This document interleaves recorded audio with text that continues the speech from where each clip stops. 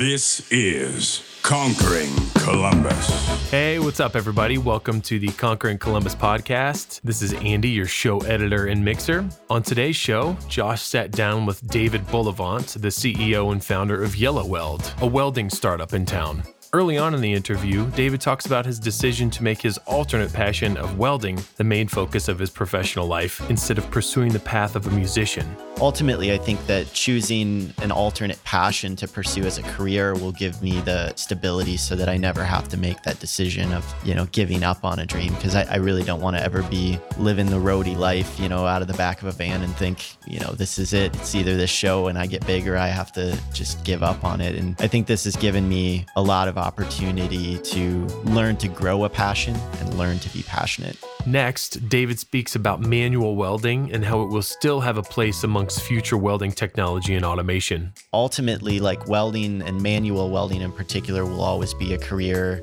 but we are going to get a lot of interesting technology. They can do things that 50 years ago, it would have just blown people's minds. One of the things that is going to sustain it long term is we still need to repair things in particular. I think we had a few generations of throwaway commodities. Things just aren't built the same way that they used to be. And I think that we're going to care about having things that are built to last again. David and Josh wrap things up talking about Yellow Weld's efforts to redefine what it means to be a welder. Making people within the business not just an asset for production, but the different ridges of a fingerprint of what makes us who we are. We bring someone on because we have a need for it, but the whole idea is just making sure that everyone can be genuinely themselves in this space and that they are being invested in as people and not as resources to a business. All right, that's it for me. Enjoy the episode.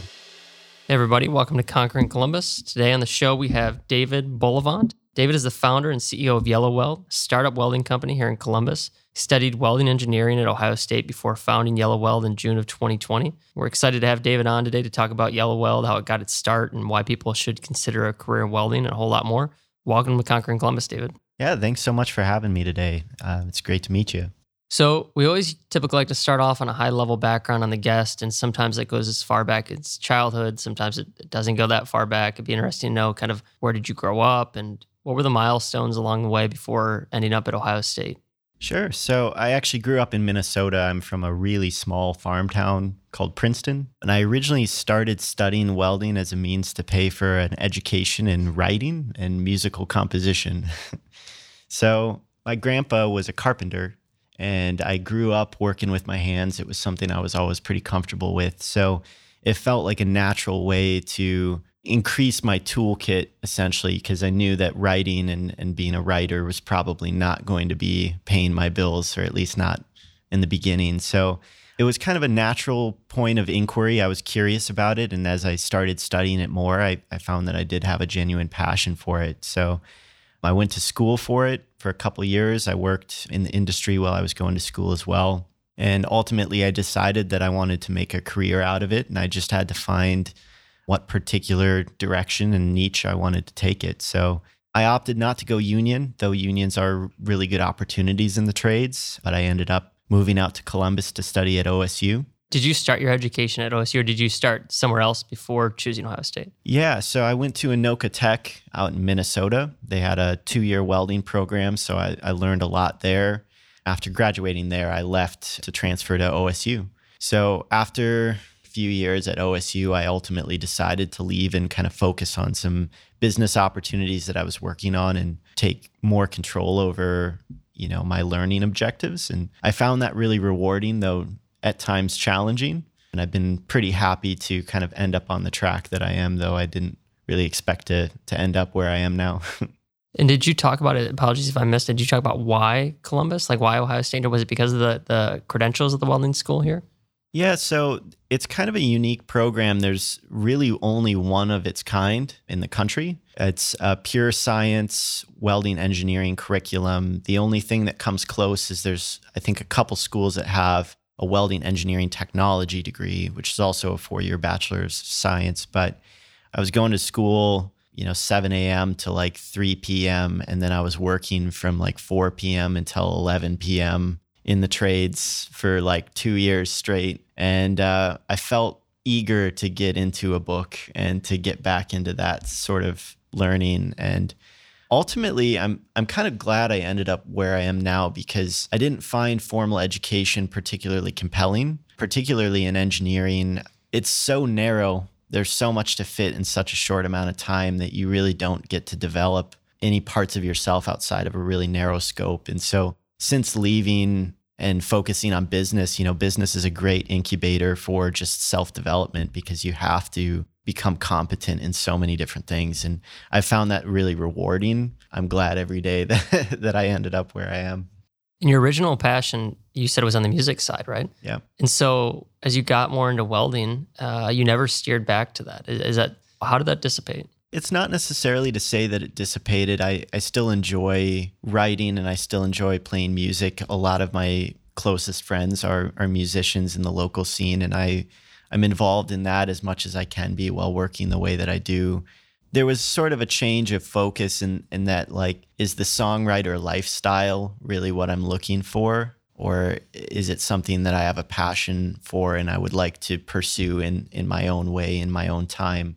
Do I want to be a famous artist, or do I want to just have a nice guitar and a nice piano and play when I want to? And ultimately, I think that choosing an alternate passion to pursue as a career will give me the stability so that I never have to make that decision of, giving up on a dream. Because I really don't want to ever be living the roadie life, out of the back of a van and think, this is it. It's either this show and I get big, or I have to just give up on it. And I think this has given me a lot of opportunity to learn to grow a passion in a lot of different things and learn to be passionate. And so what year did you finish up at Ohio State? I left like 2018 or 2019. It coincided. So I was working for a small fabrication shop at the time. Somebody had just graduated out of that program that I was studying in.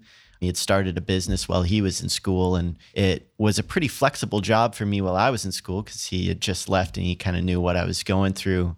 So I was working for him doing welding, and eventually it just became apparent. It was so small. It was just me and him for the longest time. And it became apparent that if I put my focus on that, I would be able to grow in so many different directions. And so I moved from just a welder, a part-time welder, to more of a partner role. I learned, the financials. I learned marketing and estimation and sales and all of that. And honestly, it was a great outlet for me. I'm a really curious person, and I ADHD, and I lose focus if I don't have things that are new and exciting to kind of dig into. And I'm lucky that I enjoy problem solving, because if business, all it does is create problems that need solved. So I've found it more rewarding than I expected. And it's June of 2020, right? Is when you decided to jump off and create Yellow Weld. And where does the name Yellow Weld come from? It started as sort of a joke, actually. Sean, when I was still at the other fabrication shop, Sean was the last person that we hired, and it was the three of us for a good length of time. And when I decided that I was going to leave to start my own, Sean came with me, and we were brainstorming a name, and he suggested Yellow Weld because yellow is my favorite color and he thinks it's kind of quirky. And we laughed about it, and we spent about 6 weeks thinking of other names, and just nothing else really stuck the way that did. I think it does a good job of embodying some of our ideals and our personality, though, because, it's bright and it's clean, and it's kind of the opposite of what people think of when they think of welding. It's easy to say, easy to spell. Ultimately, that's kind of the whole business ideal, is to be the antithesis of everything people think of when they think of welding. Our sponsor is Waveform Music Group. Andy and Carlin have been working with us to take the production of Conquering Columbus to the next level, and Josh and I could not be happier with the results. Outside of podcast production, Andy and Carlin are experts in songwriting, music production, and sonic branding for companies of all sizes. And to learn more about them, head to their website, createwaveforms.com. That is createwaveforms.com, and tell them Conquering Columbus sent you. And so you jump off in those early days, and obviously like the 0 to 1 and those first few hours is pretty difficult when you don't have the overhead that's being covered from you when you're working in the fabrication shops. You got to find a way to get enough volume to cover all those additional costs that are going to come with the business. How do you get it off the ground? Did you take an investment, or what did that look like? It was a weird time. I was fairly fortunate that I had spent about 3 years working on sales and estimation and networking. I was doing basically all of that for the business that I was in currently. So I knew that if we just put enough out there, we would get something back. And in the beginning, we didn't have enough to sustain us by any means. We had a few lucky projects that were enough volume that they kept us fed for a while. And we were lucky. We had some friends and family that wanted to put, $1,000, $2,000 here and there at just kind of whatever we needed. And that was instrumental in just keeping us going. But ultimately, we had 3 of us that were just working around the clock, making peanuts just to get started. And we've come a long way since then. We're about a year and a half old now, and it's crazy. We started in a storage unit. We were a 10 by 10 storage unit, welding on our hands and knees on the floor.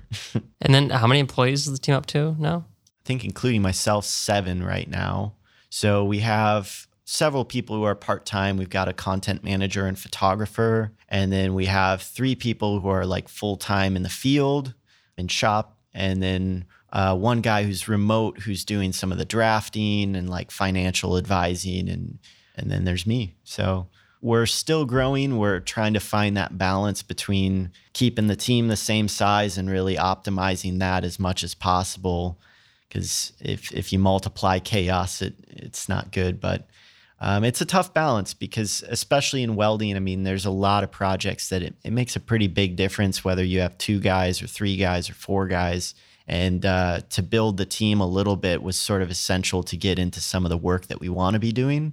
So it's definitely come with some trade-offs, but I think that I'm happy with where we're at, and I'm looking forward to seeing the team grow. And what is the work that you're doing now, and what does the vision look like? Yeah, so right now, one of my big backgrounds was just in custom fabrication. I spent a lot of my early career doing that, and that can be anything. When I was like 19, I was welding up air conditioning ducts one day, and the next day I was making like food processing containers for dog food, just everything under the sun. So I always enjoyed that type of thing, and part of me always wants to go back to it. But we are working on finding niches and being very like employee focused on, what do you guys actually enjoy doing the most? And like, let's try to maximize that. So we've been doing a lot of handrails, both residentially and commercially. But we're also working on getting into kind of like high-end furniture and light fixturing, primarily for the residential space, but we do see it in commercial a bit. But today we were doing like a brewery shutdown for BrewDog. They had some maintenance that needed to be done. And so we get in and we do some of the sanitary work. And occasionally we even do structural on new buildings that are going up. And so what do you think about the trajectory of the industry and then just the difficulty of finding people who have skills in welding and finding welders, and then some of the companies in town focus on trying to automate that process? Where do you think things are going? Yeah, it's honestly hard to say. There's so much development in the technology, even over such a short time. We're finding all kinds of new ways to do things. I don't think the welder will ever be an obsolete career, because even when we do create robots, you still need somebody that understands the process well enough to set these parameters, and you need somebody that knows what it's supposed to look like so they know when to recalibrate. So I think ultimately, like welding and manual welding in particular will always be a career, but we are going to get a lot of interesting technology, like laser welding in particular is really fascinating stuff. And the stuff they're doing with it these days is pretty amazing. They can do things that 50 years ago, it would have just blown people's minds. And so I think one of the things that is going to sustain it long term is, we still need to repair things in particular. I think we had a few generations of kind of throwaway commodities, and things just aren't built the same way that they used to be. And I think that's going to come and go in cycles. And I think that we're going to care about having things that are built to last again. And I think that will be kind of a resurgence to some of these skills. We're going to take a quick break here to thank one of our sponsors, the Burlett Family Foundation. The Burlett Family Foundation is committed to serving as a trusted partner and resource to organizations striving to improve our community here in Columbus. All right, let's get back to the episode. What about your goals for 2022? Like, do you want to see the team double this year? I know you mentioned a little bit there's a focus on the size versus the projects you can do. Do you have that laid out already? Yeah, so 2022, it's going to be a big year for us. Last year was very, very foundational. We planted a lot of seeds and put a lot of hooks in the water. And I think we're already seeing a lot of fruits of our labor starting to crop up. So 2022, some of the goals there are going to be to pay off some of the startup costs. I mean, it cost us a lot of money and time to get all this started. And I'd like to see all of that kind of squared up. I know usually that's like a 3 to 5 year thing. And I think we're right on track for like late 2s, maybe early 3s with how things are going. And another thing that I'm really excited about, I don't think we're going to grow our team substantially. I mean, maybe 2 or 3 more people over the course of a full year. But we're interested in rolling out a profit transparency program. So we're really interested in kind of pushing the limits and pushing the standards of our industry a bit.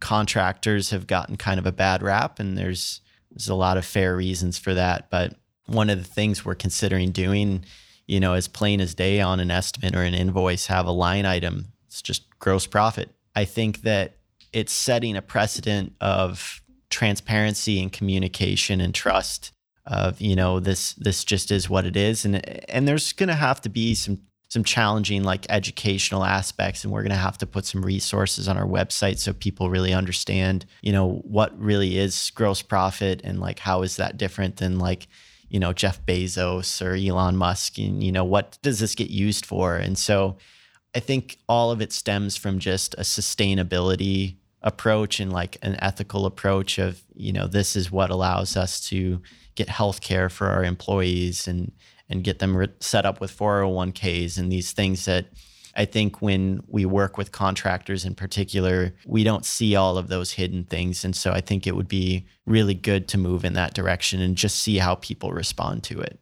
Yeah, the idea that profit is not free cash flow, it's not David's fun money on the weekend and things like that is kind of hard to get across. If people knew my monthly budget of fun money, they'd probably be paying me more. And like that, it's not a dirty word. It's not a bad thing. It's a business cannot exist without it. And I think it's important for us to understand that a lot of the things that we desire as employees, that's how that's created. And that's the only way that that's possible. And so I'm really focused on creating an equitable business for people, not only people who work with us, but just people who are in our network and our clients. And it's about giving everyone like an honest and enjoyable experience. And one of the kind of litmus tests for me is this business one that when I was like 19, would I have been really excited to like get an interview at my own company? And like, if I can't say yes to that, then I'm not on the right track. So, part of being equitable to the people who work here is to have enough cash flow to make sure that they're taken care of. And how do you maintain that from a cultural standpoint? Like I get the vibe that from a traditional person, I would expect to be sitting across from that's running a welding shop. It's like 30 years older than you and probably rough around the edges, not to say it in a negative way, but it's just a different vibe, right? So the culture in an environment like that is going to be totally different than I'm assuming what you're trying to maintain. And how do you approach culture? Yeah, that's a great question, and like one that we've thought a lot about. We know more than the average person about how rough around the edges this trade can be. And so that kind of goes back into that brand of like trying to be the antithesis of everything that people expect. We work with general contractors that work with metal trades all the time. And, sometimes it's as simple as just being polite, and like asking direct questions and all of that. But as far as culture goes, it's all about creating a space that's of, dignity and respect to people as humans and like making people within the business not just an asset for production, but as, the different ridges of a fingerprint of what makes us who we are. And I think that's been one of the most enjoyable processes so far is, we bring someone on because we have a need for it. We have a need for the service that they can provide, but then they will inevitably change the identity of who we are as a collective and change our dynamic. And it's been so fun. And like, there's no way that we could possibly predict, how that's going to feel and how that's going to be different. But the whole idea is just making sure that everyone can be genuinely themselves in this space, that they can learn and grow in the directions that they want to, and that they are being invested in as people and not as resources to a business.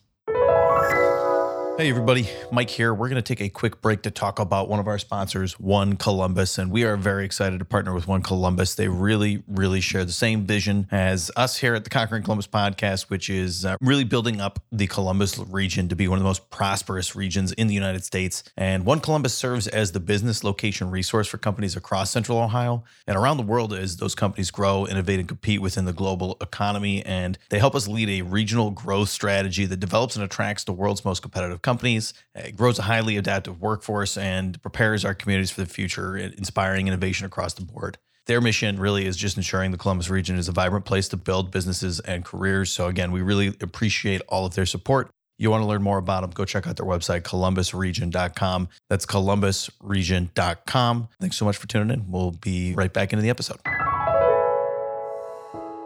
And then what about any other advice for our listenership across primarily Central Ohio, entrepreneurs, business professionals, young professionals? Yeah, I mean, I think it's always a struggle. I mean, business is something that is not for the faint of heart. And I think one of the things that I take away from this experience that I'd like to share is just you have to learn to love the process, because if you don't love what you do, you will not be willing to work as hard as you are required to work to be successful in these things. And so, you know, you got to slow down, you got to be patient, and you have to learn to love the process. Beyond that, I mean, part of it is just closing out some of your options as well. I think it's really easy to be indecisive in an age where we have such an awareness of the options around us. One thing that I've always found to be a useful strategy is when I've set a course, you know, I don't think about plan B. And it's partly just a personality thing. I think I've always been that way. But, you know, if I put 10% of my attention and effort towards what plan B could be, is that going to be the 10% that makes me fail in plan A? So just staying the course, believing in yourself, trusting your judgment, and keep your head down and work hard until you've got what you need.